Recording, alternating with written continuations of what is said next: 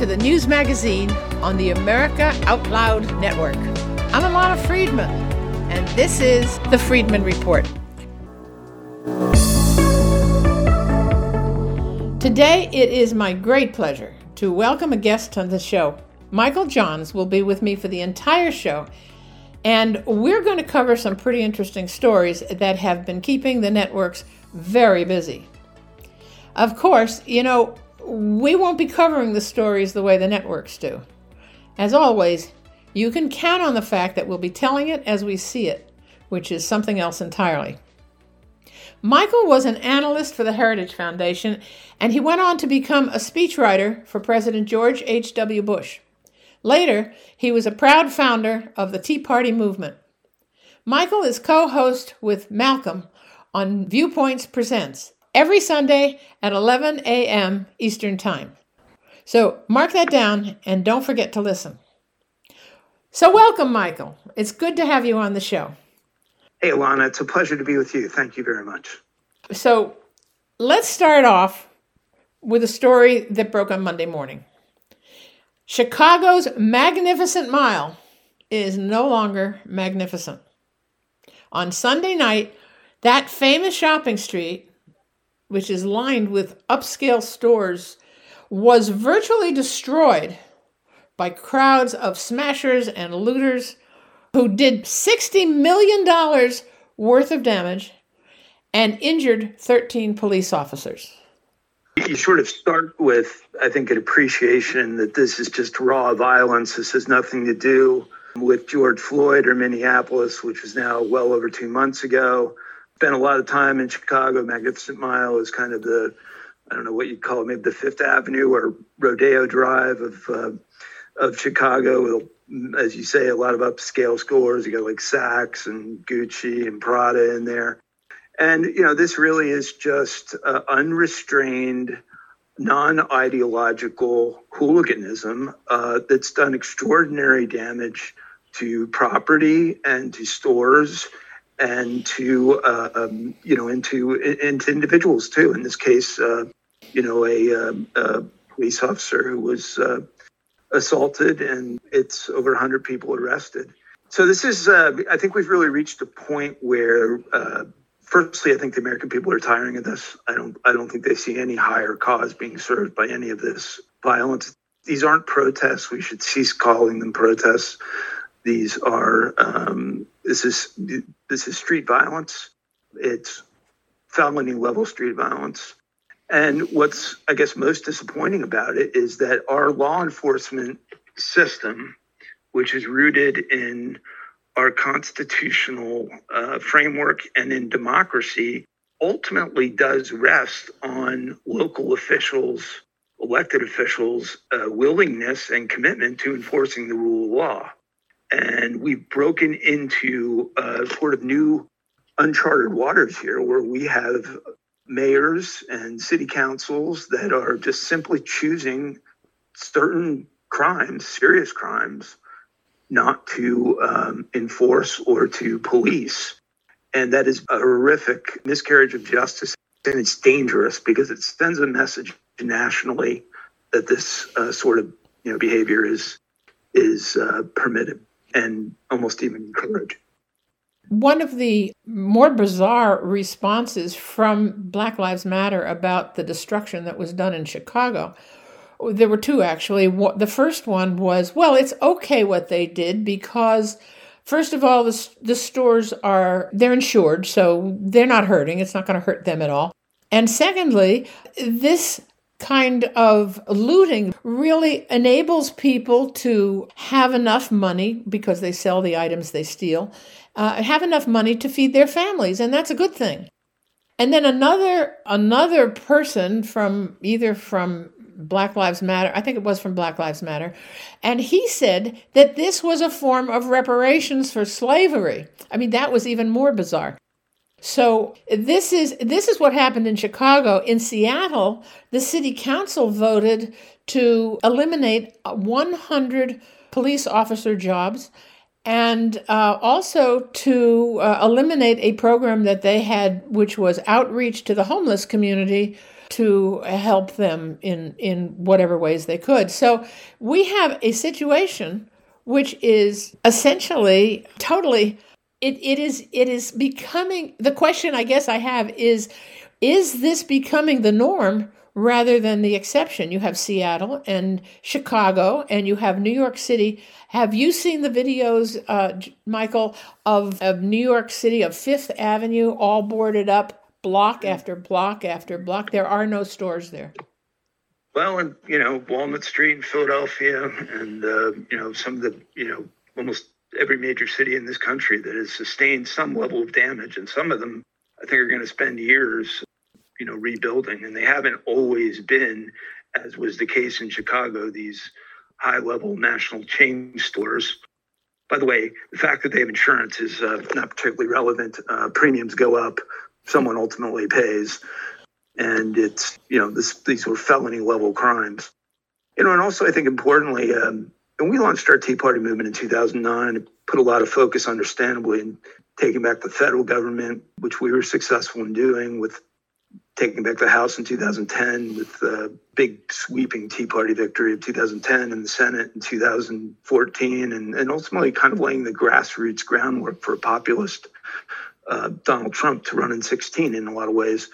But I had said all along, and I still believe this to be the case, that these local governments and even suburban governments and county governments are hugely important. These are where, if you don't get it right, some really, really bad things can happen. And they really don't have, aside from the courts, the checks and balances that you typically see in a federal government, where, cases will quickly end up in the federal court, or, Congress won't agree, or one or the other body will agree and the other one won't. It takes a lot of things to get legislation done and to get action on a federal level. On a local level, a handful of mayors who basically have concluded that it's somehow in their policy or political advantage to allow this violence to go on. And that really has been enough for it to occur. There is such a thing as prosecutorial discretion. That's always been rooted in the fact that there's really more crimes than there are law enforcement ability to enforce the law. But you can't take sweeping huge amounts of violent crime and throw them in that category. That's the most threatening type of crime really in this country, that has threatened lives, and people have lost their lives throughout the last 2 months over this. Innocents who have been killed, and not law enforcement either. They've been, typically fellow protesters at these riots. I'm at the point where I'm not going to call them rallies anymore. But, even in Seattle, I think if you look at that Chaz unit that was set up, the basis of that, Alana, was really to kind of prove to the rest of the world that a society or a community could be developed and self-organize without a law enforcement presence. And in 10 days, they had two innocents who were killed. It proved the exact opposite of the thesis that they sought out to improve. So, it's kind of whatever your feeling is about law enforcement in this country. And I'd be the first to sort of say that I think there's always opportunities for reforms, and there's no excuse for the excessive violence that was used in the George Floyd case. A civilized society and a democratic political society cannot function without the rule of law being enforced. And that's what we're confronting. Now, you ask if this is the new norm. That's a good question. I think this is a very political moment in our country's history, and it's very difficult not to view all of this through the prism of the November election. If Obama was president, or if there was a Democrat in there right now, if it was Hillary Clinton, would we be confronting this? I don't know, maybe to some extent. I don't think to this magnitude. I think there is a conscious, organized effort on the left that has been well-funded and is essentially Marxist in its political ideology, that has set out to create a sense of chaos as Americans go to the polls on November 3rd. The only good news, and I think this is true of coronavirus too, is that when you really think about these two crises that have upended our country the last few months, first with coronavirus clearly was released consciously, deliberately, presumably by China, It was not the creation of this administration or this president. In fact, he's done a pretty good job managing something that's very difficult to manage. And certainly the George Floyd incident and the ensuing unwillingness of these mayors to enforce the rule of law is also not on Donald Trump. I think the country over the next, less than 3 months now are going to look at these two crises and start to realize that the bad guys in these cases are not at 1600 Pennsylvania Avenue. The bad guys are in Beijing running the Communist Party of China, and they are the Democrat mayors that have very unsuccessfully run these cities for decades now, and now, presumably for political purposes, are refusing to defend the lives and property of the citizens who elected them. Yeah, this is a very interesting point, because I cannot, for the life of me, understand how someone who is mayor, who has been given the responsibility of representing the people in the governance of the city or the state, how they can sit by and accept the destruction of the city that they're sworn to protect and to support the idea that they don't need a police force in the face of all this violence and destruction. It does not make any sense at all. And I cannot figure out how the people of cities like Seattle and New York City and Chicago, how they even get these people into office. Why in the world would they elect them? Here's how I think I can answer that question. I mean, we've talked a lot, and conservatives are pretty acutely aware of this, the fact that there's been a lot of money on the far left that has gone into not just federal races, but, even to take this Illinois and Chicago situation. George Soros himself put $400,000 into this organization called the Illinois Justice and Public Safety PAC, which in turn turned around and got Kimberly Fox elected as Attorney General in Illinois. Now, of course, she's gone about this broader agenda supported by Soros of selectively not enforcing laws. Like in California, they're not prosecuting shoplifters with property under $1,000. They're not enforcing disorderly conduct, which is the category this stuff falls into. And even when cases are being pursued and individuals arrested, you have in this Kimberly Fox, like 30% of defendants' charges, thousands of cases that are just sort of arbitrarily dropped. And this goes on. And they've also turned around this same Soros-backed PAC and put over $400,000 into her re-election. And you can see this in other cities too. Philadelphia, where I've spent a lot of time. Larry Krasner is the DA down there. Just a very revolutionary, non-objective way of pursuing the rule of law. He, too, is just randomly dropping lots of cases, attributing, a lot of the crime to social factors and not holding individuals accountable. For all of their talk about the Second Amendment and gun issues, he's dropping lots of gun charges for illegal gun ownership or putting them into, diversion programs. And here, too, Soros has put $1.45 million into the super PAC for Krasner's elections. And these cities go on and on. You really look at the fact that they have allocated a lot of resources into electing DAs and prosecutors that in turn are appointed that, really just have a very non-objective, non-committed to the rule of law approach to the way they go about things, and, see the administration of justice as some sort of social vehicle for evening out some sort of score. And the results objectively are really bad. I mean, obviously you can see on the streets, there's no fear of any legal ramifications. And you take Philadelphia, for instance, you have homicides this year up 30% over where they were last year. And that's in a city where there's already, a bad murder rate that's earned the city the nickname Philadelphia. And Chicago, obviously, is, I think, well known to people, same situation there. Until you get serious about enforcing the law and policing these communities and making it known that these are unacceptable acts, they're going to continue and even intensify. Yeah, I think you're right, and just to yeah, and you've actually brought us to a very interesting point. The crime rate that has occurred as a result of this lack of accountability is enormous. In Manhattan, in New York City, homicides are up 118% since March. And there are tens of thousands of New Yorkers who are actually leaving the city for good, which is going to create other problems. And it brings me to the point that you were really explaining, which is that this isn't about Black Lives Matter. It's not about racism. It's about money and power. And it's politics. And this is one of the things that we're going to be talking about in the next segment.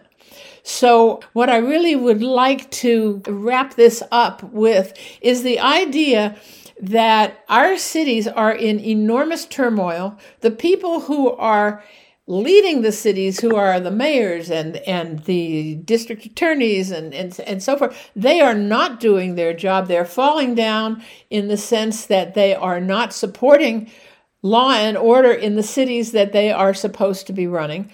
And it seems as though the reason for that is not ideological nearly as much as it is a quest for money and power. Stay tuned, everybody. We will be right back.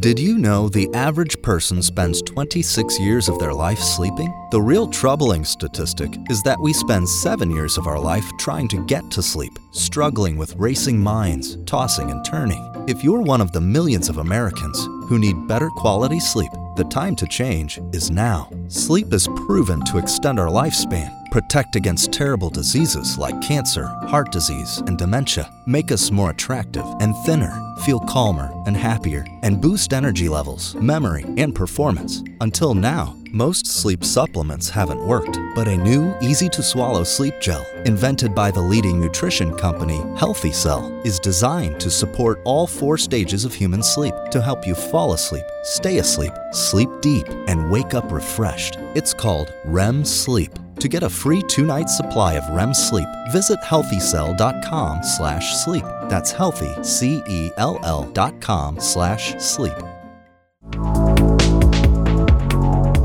We are going to talk about the politics and the ramifications of Joe Biden's pick for vice president. But before we do that, I want to talk a little bit about what's going on with the COVID-19 virus. That's the virus from China. We call it the China virus or the Wuhan virus, but we know where it came from and we know who's responsible for it. In the meantime, we have to deal with it, and a lot of companies are coming up with new vaccines they think are going to be effective. So let's talk about that for a minute. Michael, what do you know about this? Well, if you go back, to January, there was a lot of decisive steps were taken right away by President Trump that I think are very laudable, that have contained the damage of this. Number one was the travel ban that was put on China that prevented additionally infected individuals from arriving in the United States. That really stopped the bleeding. Joe Biden famously called that racist and xenophobic. We don't know when, if ever, he would have stopped the arrivals of infected individuals from China. And then all of the mobilization on the ventilators, which ended up being completely satisfied. No Americans died for lack of ventilators, the mobilization of military assets for the purposes of freeing up acute care hospital space, and the therapeutics and the fast tracking of some of those, and then obviously all of the economic relief and the guidance on social distancing, et cetera. A lot of the burden falls to the governors. But the big issue here, the ultimate solution in the minds of, I think, many Americans, lies with the development of a vaccine.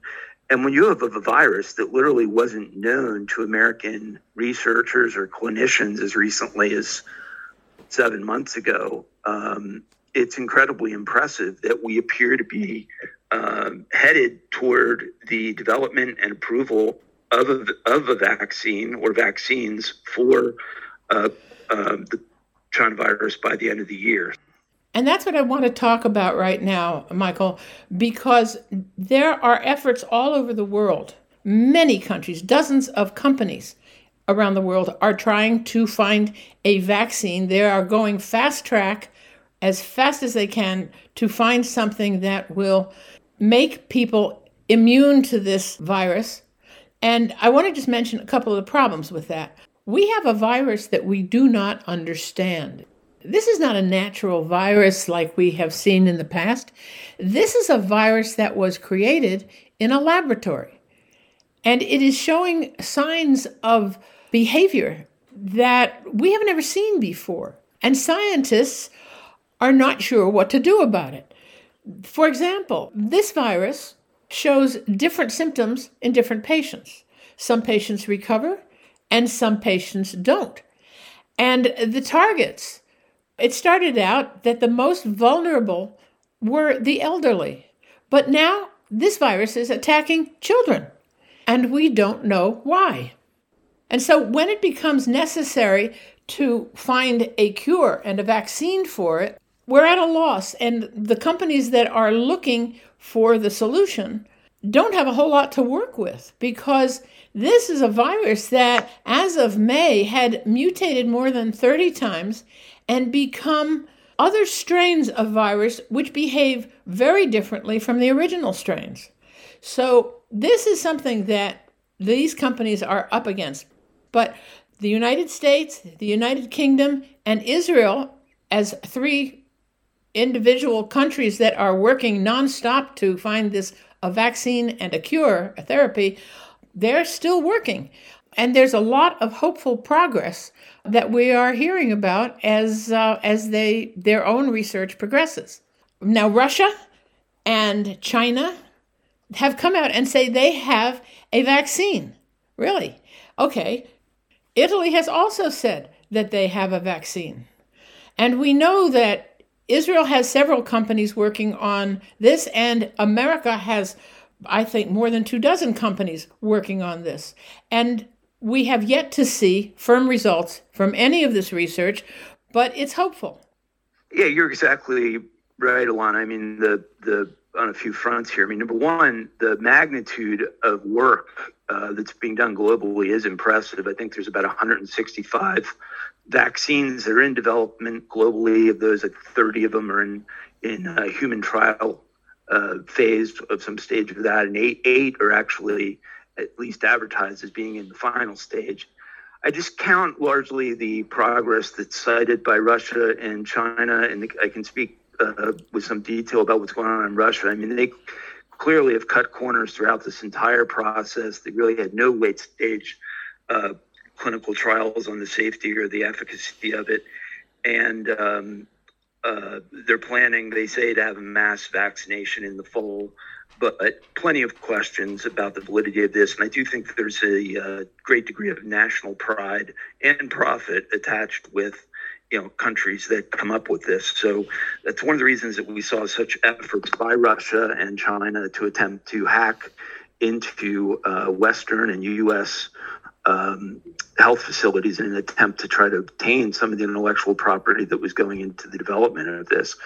In the U.S. and in Europe, I think it points to a conclusion that I haven't heard many people make, but I'll make it here, is that for those who want nationalized healthcare, we would basically have none of these standalone private companies that basically are at the forefront of the development of this, which points to the fact that from the standpoint of quality and innovation, private sector outpaces government. That's pretty much an indisputable fact. And while no one anticipated this, we should be happy that we have these great research companies in the big pharma and also in biotechnology that are available to do this work. So President Trump allocated about $10 billion in this project, which is called Operation Warp Speed. Typically, these vaccines can take as long as a decade to develop. And with the support of what is essentially a public-private partnership, there's good evidence that this might be commercially available by the end of the year. Yeah, I think this is an important point, what you've made about the efficacy and testing the safety of these vaccines. This all takes time, and in the past, we have been notoriously slow in making this happen, because our federal agencies are almost mindless, and it has cost our private companies who are doing this research, it has cost them probably billions of dollars over the years to develop new drugs, because the process is so slow and so almost mind-numbing. And so what the president has done, and what has been done also in other countries, I know it has been done in Israel, I don't know where else, but I assume it's been fast-tracked in many countries. And as you say, in Russia and in China, we know that they are cutting corners, and we know that they are not testing this in a way that we would find satisfactory. So we have to look at some of these pronouncements that they found this a vaccine, or that they found a therapy, with a great deal of skepticism. And I'm perfectly willing to do that. I would trust new drugs coming out of the United States, of the United Kingdom, of Israel. And I think that in fact, there is an Israel partnership with Moderna, an American company, and that's the kind of collaboration that I would like to see more of, because that's the kind of collaboration that gets the best results. When you put good minds together and they collaborate and they work together to create something new that works. Well, just to add to some of the companies that are involved, I mean, you got Pfizer involved, which is a New York City-based company. Good number of European companies. GlaxoSmithKline is involved. Sanofi, AstraZeneca. I think you mentioned Moderna. Novavax was a big recipient of some of the federal aid. NIH is doing some of its own research, and of course, the importance of our FDA approval process is one that should be reassuring to Americans, because you kind of have a balancing act in the approval of any new pharmaceutical. I launched my healthcare career at one of the larger pharmaceutical companies in this country, and these trials are hugely important. A lot of drugs that never reach commercial viability because they don't get through this, or they prove to not have the efficacy or not have the safety that's necessary. Michael, there's a question about, let's say once these vaccines, or there is a vaccine on the market, what is the possibility that people will be reluctant to be vaccinated? If you look at it right now, there is a problem. There's a thing called herd immunity, where you essentially need to get 60, 70, preferably 80% of a population vaccinated on a communicable disease like this for to really be effective. And most of the polls that have come out so far, Washington Post, ABC, showed 7 of 10 Americans unwilling, not inclined to get this vaccination when it first comes out. AP poll from late spring was a little better, showed 50%. But those numbers aren't where they need to be. So I think one of the challenges that exists right here is for the administration is to start getting out front once the vaccine is approved and making the case for it in national campaigns and community presentations, working through physician offices, working through other influence sectors, maybe personality endorsements, maybe. But there has been, over the last decade, a considerable deterioration of confidence the American people have had in vaccinations even before all of this, even on the MMR vaccine and the correlation with potential side effects from that. The confidence had gone from 94% back in 2001 to 84% in December of 19. So there already was sort of a growing anti-vaccination movement in this country, and that obviously is going to be a challenge. Michael, I think that this is something we're going to have more discussion about, because the vaccination and the development of the herd immunity is going to be very important, but we also have to win the trust of the American people. So I want to leave this subject for now and move on to another story that is very current, which is that Joe Biden has chosen his vice presidential candidate, and it is Kamala Harris. That was not a surprise to you, was it? No, it was not a surprise to me. It was a surprise to me, actually, that she hadn't done better in the primary that she did. I thought she has a compelling presence, background as a prosecutor, where she comes across, I think, very persuasively in verbal communication. But that's kind of where the positives on this appointment end. Firstly, for those who are looking for any degree of moderation, much less conservatism in this appointment, that's totally lacking here. GovTrack has her rated as the most left-wing U.S. senator in 2019. She deviates from Biden on major issues, supporting the Green New Deal, supporting Medicare for all, supporting, and I guess like Biden, supporting free health care to illegal aliens. Those are not positions that are too broadly supported, particularly the health care to illegal aliens that she made such a big point of in the campaign and is on the record of supporting. And then there's kind of this more complicated issue, but I think it's very relevant given the current climate with the Antifa and Black Lives Matter ongoing in the streets, is the fact that her career really is one of a prosecutor.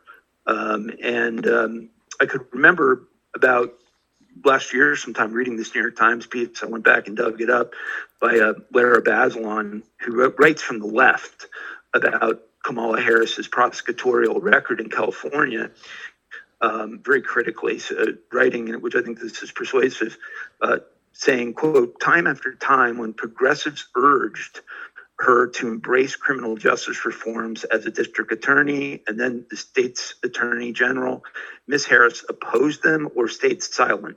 Most troubling, Ms. Harris fought tooth and nail to uphold wrongful convictions that had been secured through official misconduct that included evidence tampering, fake testimony, and the suppression of crucial information by prosecutors."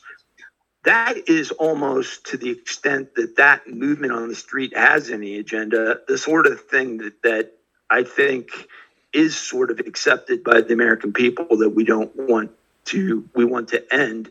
And yet, amidst all of these options that were available to Biden, none of whom I think were all that compelling, they've chosen a prosecutor who has an extraordinary record.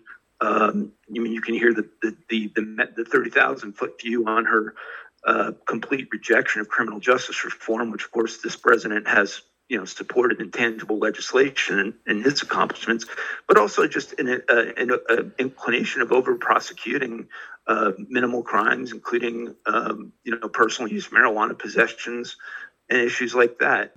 This is not a candidate whose prosecutorial background suggests a lot of favorability to the sort of reforms that I think the far left of the Democrat Party wants to see in our criminal justice reform. And that's unlike some politicians where that would be conjecture based on rhetoric. This woman has a pretty well-documented record of opposing those initiatives. One of the issues that we are dealing with in the consideration of Biden for president, one of them, is his health. It's the state of his mental health and whether he is, in fact, up to the task of being president. And let's assume for the minute that he is not, and at some point needs to step down or is made to step down from the presidency. That makes Kamala Harris the president. How will she behave as president, and what will she do to this country?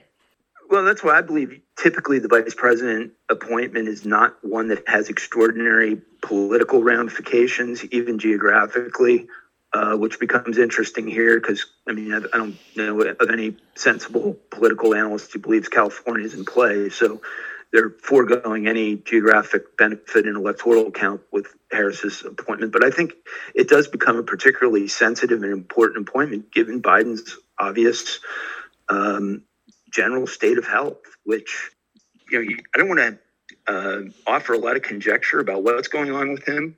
I think he owes that explanation to the American people, along with, documentation from, physical exams and maybe neurologists.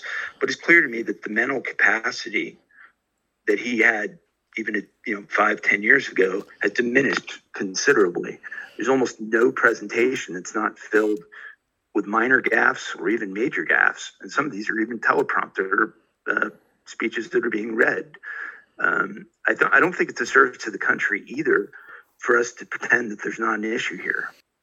Yeah, I think you're right in not wanting to take guesses about his mental capacity. But there's clearly a problem, and at some point it's going to have to be addressed. I think this comes under the category of we just have to wait and see. Now, we're going to take a short break, but in the next section, I am going to give the microphone over to Michael, and I'm going to ask you, Michael, to do a marathon. I want to hear as many of the president's accomplishments. We've been talking about other things, so it's time to pay attention to what the president has done in the 3.5 years that he has been in office and what he has accomplished. He comes under so much criticism, but our president has actually accomplished an enormous amount during his first 3.5 years. So let's focus on what he's actually done. When we come back, we're going to go through that list, and we're going to do it in breakneck speed. So hold on to your hats. We'll be right back.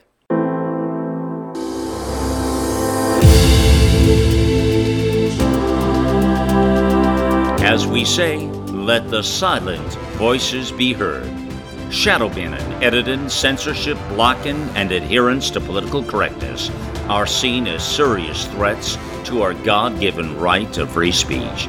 Suppressing free speech, the very cornerstone of our society, is not in the best interest of our listeners, readers, and those who provide our content.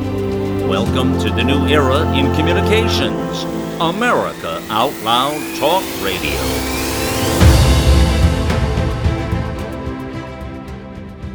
Hello, this is Lieutenant Randy Sutton, the host of Blue Lives Radio, the voice of American law enforcement. I am a 34-year police veteran. I am also the founder and CEO of an organization that stands behind injured and disabled law enforcement officers. It is called The Wounded Blue. Our website is thewoundedblue.org. We have produced a film. It is an important film. I urge you to watch it. The film details what happens when a police officer or law enforcement officer is shot or stabbed or beaten or disabled, seriously injured in the line of duty. Most people think they are taken care of medically and financially. The reality may be quite different. It is called The Wounded Blue: Service, Sacrifice, Betrayed. The film is available on Amazon, iTunes, and the Microsoft Store. Let's shift a little bit and talk about the president, because as we're talking about the man who would be president, let's talk about the man who actually is president and see what he has done as opposed to what the career of the man who is challenging him has been. Yeah, because if you had asked me to summarize the accomplishments of the man who would be president, that would be a fairly short conversation. In 47 years of leadership, I really would struggle to name any significant accomplishment that changed much of anything. And certainly the 8 years of Obama and Biden were unremarkable. They left the economy with tens of millions of Americans not in the workforce and really no progress on wages, no progress on any of these flawed trade agreements, no progress on the illegal immigration crisis, a whole series of misguided foreign policy calculations that left us weaker. But this president, Donald J. Trump, in my judgment, factually, before January of this year, so you're looking at 3 complete years of his presidency from January of 17 to January of 20, had unbelievable accomplishments and unbelievable follow-through and promises he made the American people. 2 conclusions I draw from that are, number one, as I knew would be the case because I endorsed them on day one, the policies he were putting forward were and have been successful for this country. And number 2, which is often not the case with political figures, he's a man of his word. And even those who, were affiliated with rival Republican campaigns were raising questions that he would follow through. So you go through it and you say, Firstly, 7.3 million jobs created in those 3 years. He had the first major tax reform and tax cut legislation in 3 decades. That tax cut plan, the Tax Cuts and Jobs Act, was extraordinarily important in at least, I would say, 3 different ways. Number one, tax relief, particularly as lower income workers have gotten to a point where they're not paying federal income taxes, they're not assessed federal income taxes, at least focused on the middle income workers. So you had 82% of the middle class that experienced tax relief, which was very important because the middle class of this country has been decimated. It has been hurt. It has not advanced really at all in this 21st century. And it has been the biggest victim of all of these unresolved challenges and problems in policy, including illegal immigration, bad trade deals, the erosion of manufacturing, et cetera. So second is he doubled the child tax credit. So, any parent derived some pretty significant financial benefit from that. I think that's really necessary and valuable, particularly as the costs associated with raising children have gone up, and there's really been no significant additional benefit given to parents. So that was beneficial. And then, you have to deal with America's competition in the world. And the fact that one of the most disturbing things in the 8 years of Obama-Biden was that we had lost so much in the way of economic leadership in the world. And one of the main reasons for that was that we had a federal corporate tax rate of 35%, which was the highest in the industrialized world. And President Trump, as he promised in his campaign, quickly brought that down to 21%, which makes us very competitive in the global economy. So that's beneficial from the standpoint of attracting companies to want to do business in the United States. And it also had this huge repatriation benefit, meaning that there were all of this money that was being housed offshore because of the high tax rates of the U.S., and particularly in multinational corporations, that was being housed abroad for the lower rate, that was able to come back to the United States. And that also was very constructive, really from the standpoint of economic development. Obama and Biden in 8 years a lot of people haven't heard this yet, but it's got to be said over and over again, I think, because it's important. It's the first two-term administration that did not have 1 year where their gross domestic product exceeded 3%. And this president had 4 quarters over 3% in those 3 years. Absent coronavirus, I think we'd be heading over it now. And I believe ultimately, given the next 4 years, there's no doubt that he's going to be able to get it there. The unemployment statistics have gotten a lot of attention, but you just can't dismiss these or their significance. He had American unemployment at the lowest rate Donald Trump did in 50 years. Given him a little more time, I think that ultimately would have surpassed that record too. And then, of course, there were the demographic numbers of African American unemployment, all-time low under Trump. Hispanic unemployment, all-time low under Trump. Asian American employment, all-time low under Trump. That's really significant. You look at where these jobs got created. I think back about the famous Obama line when he sort of mocked Trump during the campaign. How are you going to bring these jobs back? Do you have a magic wand? You remember that phrase? Oh, yeah. And the magic wand was the policy. And so with the over 7 million jobs created, he had 500,000 jobs that were created in manufacturing, the exact industry that Biden and Obama believe is gone, believe that can't return. 625,000 construction jobs, which was an industry that was really completely decimated under Obama and Biden. Launched that apprenticeship program, which I think is reflective of the challenges we face in the 21st century of how you transition students into work life. That's very beneficial. First president really in decades to address the immigration crisis, which obviously was a centerpiece of his 2016 campaign. Good steps in beginning to crack down on illegal gangs that have origins in Central America in this country, deportation of illegals, and of course the construction progress that's been made on the wall, which in the absence of Nancy Pelosi and Chuck Schumer's assistance has become politically difficult, but he's found, a way around that as well, which is hugely important. As you go through this list of all of Donald Trump's accomplishments in his first term as president, it occurs to me that one of the biggest accomplishments is the fact that he got so much done in spite of the opposition of Nancy Pelosi and Chuck Schumer, in spite of all of the attacks on his integrity, in spite of the impeachment hearings and then the actual impeachment process. All of the impediments that were put in his way to distract him and to take him off course and to make him fail. And in spite of all that, he accomplished so much. And I know you're going to keep going on this list, so I won't take any more time, but I really think that that is his greatest accomplishment.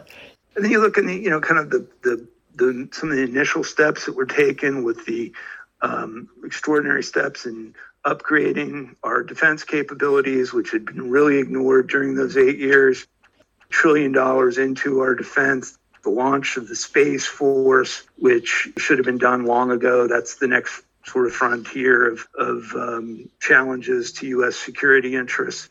And the restructuring of the NAFTA agreement, which was a big promise he had made during the campaign, and he delivered on it. And if you think back about that 16 campaign that kept talking about how is Donald Trump going to possibly deal with Mexico after the things he said, well, it turns out the relationship with Lopez Obrador has been as good of a relationship between the U.S. and Mexico as ever. And in fact, they have, deployed some of their forces toward the border, 6,500, I believe, to assist with some of the protection of the country, which is hugely constructive, and redone that NAFTA agreement in a way that removes some of the many flaws that originally were in it and should be constructive from the standpoint of U.S. exports and our trade balances with these huge trading partners. And it's important to remember Mexico and Canada are our two largest trading partners. China's kind of been third. This decimation of MS-13, can't underestimate the importance of that. That was really beginning to grow as a menacing force. And this president, unlike a predecessor, took it really seriously, made a lot of arrests. In the foreign policy and national security area, just think about ISIS and how advanced they were. Under Obama, really, consuming and controlling vast amounts of territory in Iraq and Syria and beginning to operate pretty successfully from a terrorist standpoint globally. That was immensely threatening. It was, for a period of time there, considered the number one national security threat to our country. We don't hear much from ISIS these days. He really decimated ISIS, took it to them, took out their leader, took out their forces, liberated those areas. And, quite honestly, had that not been done, that region would be rife of conflict. Trade-wise, you kind of look at the steps with China, which are really important, and, starting to look at our steel and our aluminum industries and not allowing those to be decimated by unfair foreign trade practices and the original tariffs he put on, which I think have served a constructive step in protecting steel and aluminum particularly. Got us out of the TPP, which was another flawed global agreement. Got us out of the Iran agreement famously, which is necessary in part because we don't want to be engaged in financially rewarding Iran while they're the largest state sponsor of terrorism and while they're developing nuclear weapons. And every evidence that that's continuing to happen. And got us out of Obama's flawed Cuba policy, which was rewarding the communist dictatorship there at a time when we want to ultimately, hopefully, see the democratic political aspirations of the Cuban people realized and recognized. Taking a very hard line on Venezuela, not recognizing Maduro who is the illegitimate leader there now, and recognizing the opposition forces that would constitutionally be the appropriate leadership in Venezuela, and obviously the tariffs and sanctions that have been imposed not just against the government of Venezuela, but against their corrupt oil company and against a number of officials. Getting the EU to live up to their commitment to commit 2% of GDP to the common defense of Europe, gave our armed forces the first pay raise in 7 years, 2.4% into our armed forces, very important. Promised he would get us out of the longest war in American history in Afghanistan, I'm not under any illusions that the Taliban are going to play nicely, but taken and lived up to that initiative that we're not going to be the world's policemen, and that the Afghans really do have now, after all of this time of our presence there, an obligation politically and militarily to work things out. India, hugely important to the country, of the world. Our relationship and Trump's relationship with President Modi is really great. I think his state visit there was immensely successful, as was his state visit to Saudi Arabia. These are two hugely important countries where I think our relationships have improved, despite all the criticism of him, which is still illogical to me, of being a pawn of Russia, deploying the lethal weapons to defend Ukraine and to assist Ukraine in that, kicking out a good number of Russian embassy employees over concerns of their behavior here, opposing that pipeline in Europe, which would leave much of Europe dependent on Russia. And obviously the killing of Soleimani, who was leading Iran's global terrorism and immensely behind support for Hezbollah and the Hamas and the Houthis in Yemen. Yet it got us out of the Paris Agreement, which, if you look at that agreement, it's unbelievable. China, as you pointed out correctly on your program, Alana, is the largest polluter in the world from CO2 emissions and in other ways as well. And they were basically exempt from most of the provisions. And it was essentially an agreement that would have moved vast financial resources out of the United States to other countries and would have had very minimal impact on the overall environment. Any environmental initiatives, in my view, that don't include China or India aren't really globally serious initiatives. Estimates were that if we'd stayed in that agreement, which Biden would put us back into, if I understand his position correctly, $3 trillion of annual cost to our country from it, 6.5 million jobs projected to have been lost by 2040 if we hadn't gotten out of it. The president ended the war on coal, has gotten rid of a good number of regulations that were extraordinarily costly to America's businesses and to our ability to compete in the world. Good, serious approach to this opioid crisis in the country. And of course, taking extraordinary steps in resolving some of the horrific problems in our VA program, including establishing the hotline, which takes calls directly for problems, and setting up the VA Choice program, and allowing veterans basically to see any doctor, and even if they're not in that VA program.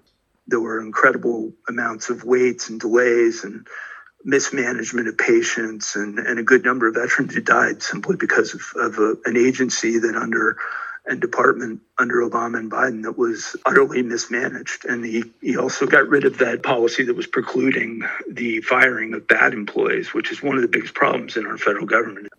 Michael, I've been listening to you listing some, and I know these are not all, of the things that President Donald Trump has done in the course of his 3.5 years in office. And I marvel at how much you have at your fingertips. And I wonder how you do this, how you get to have such a wealth of information about what the president has accomplished.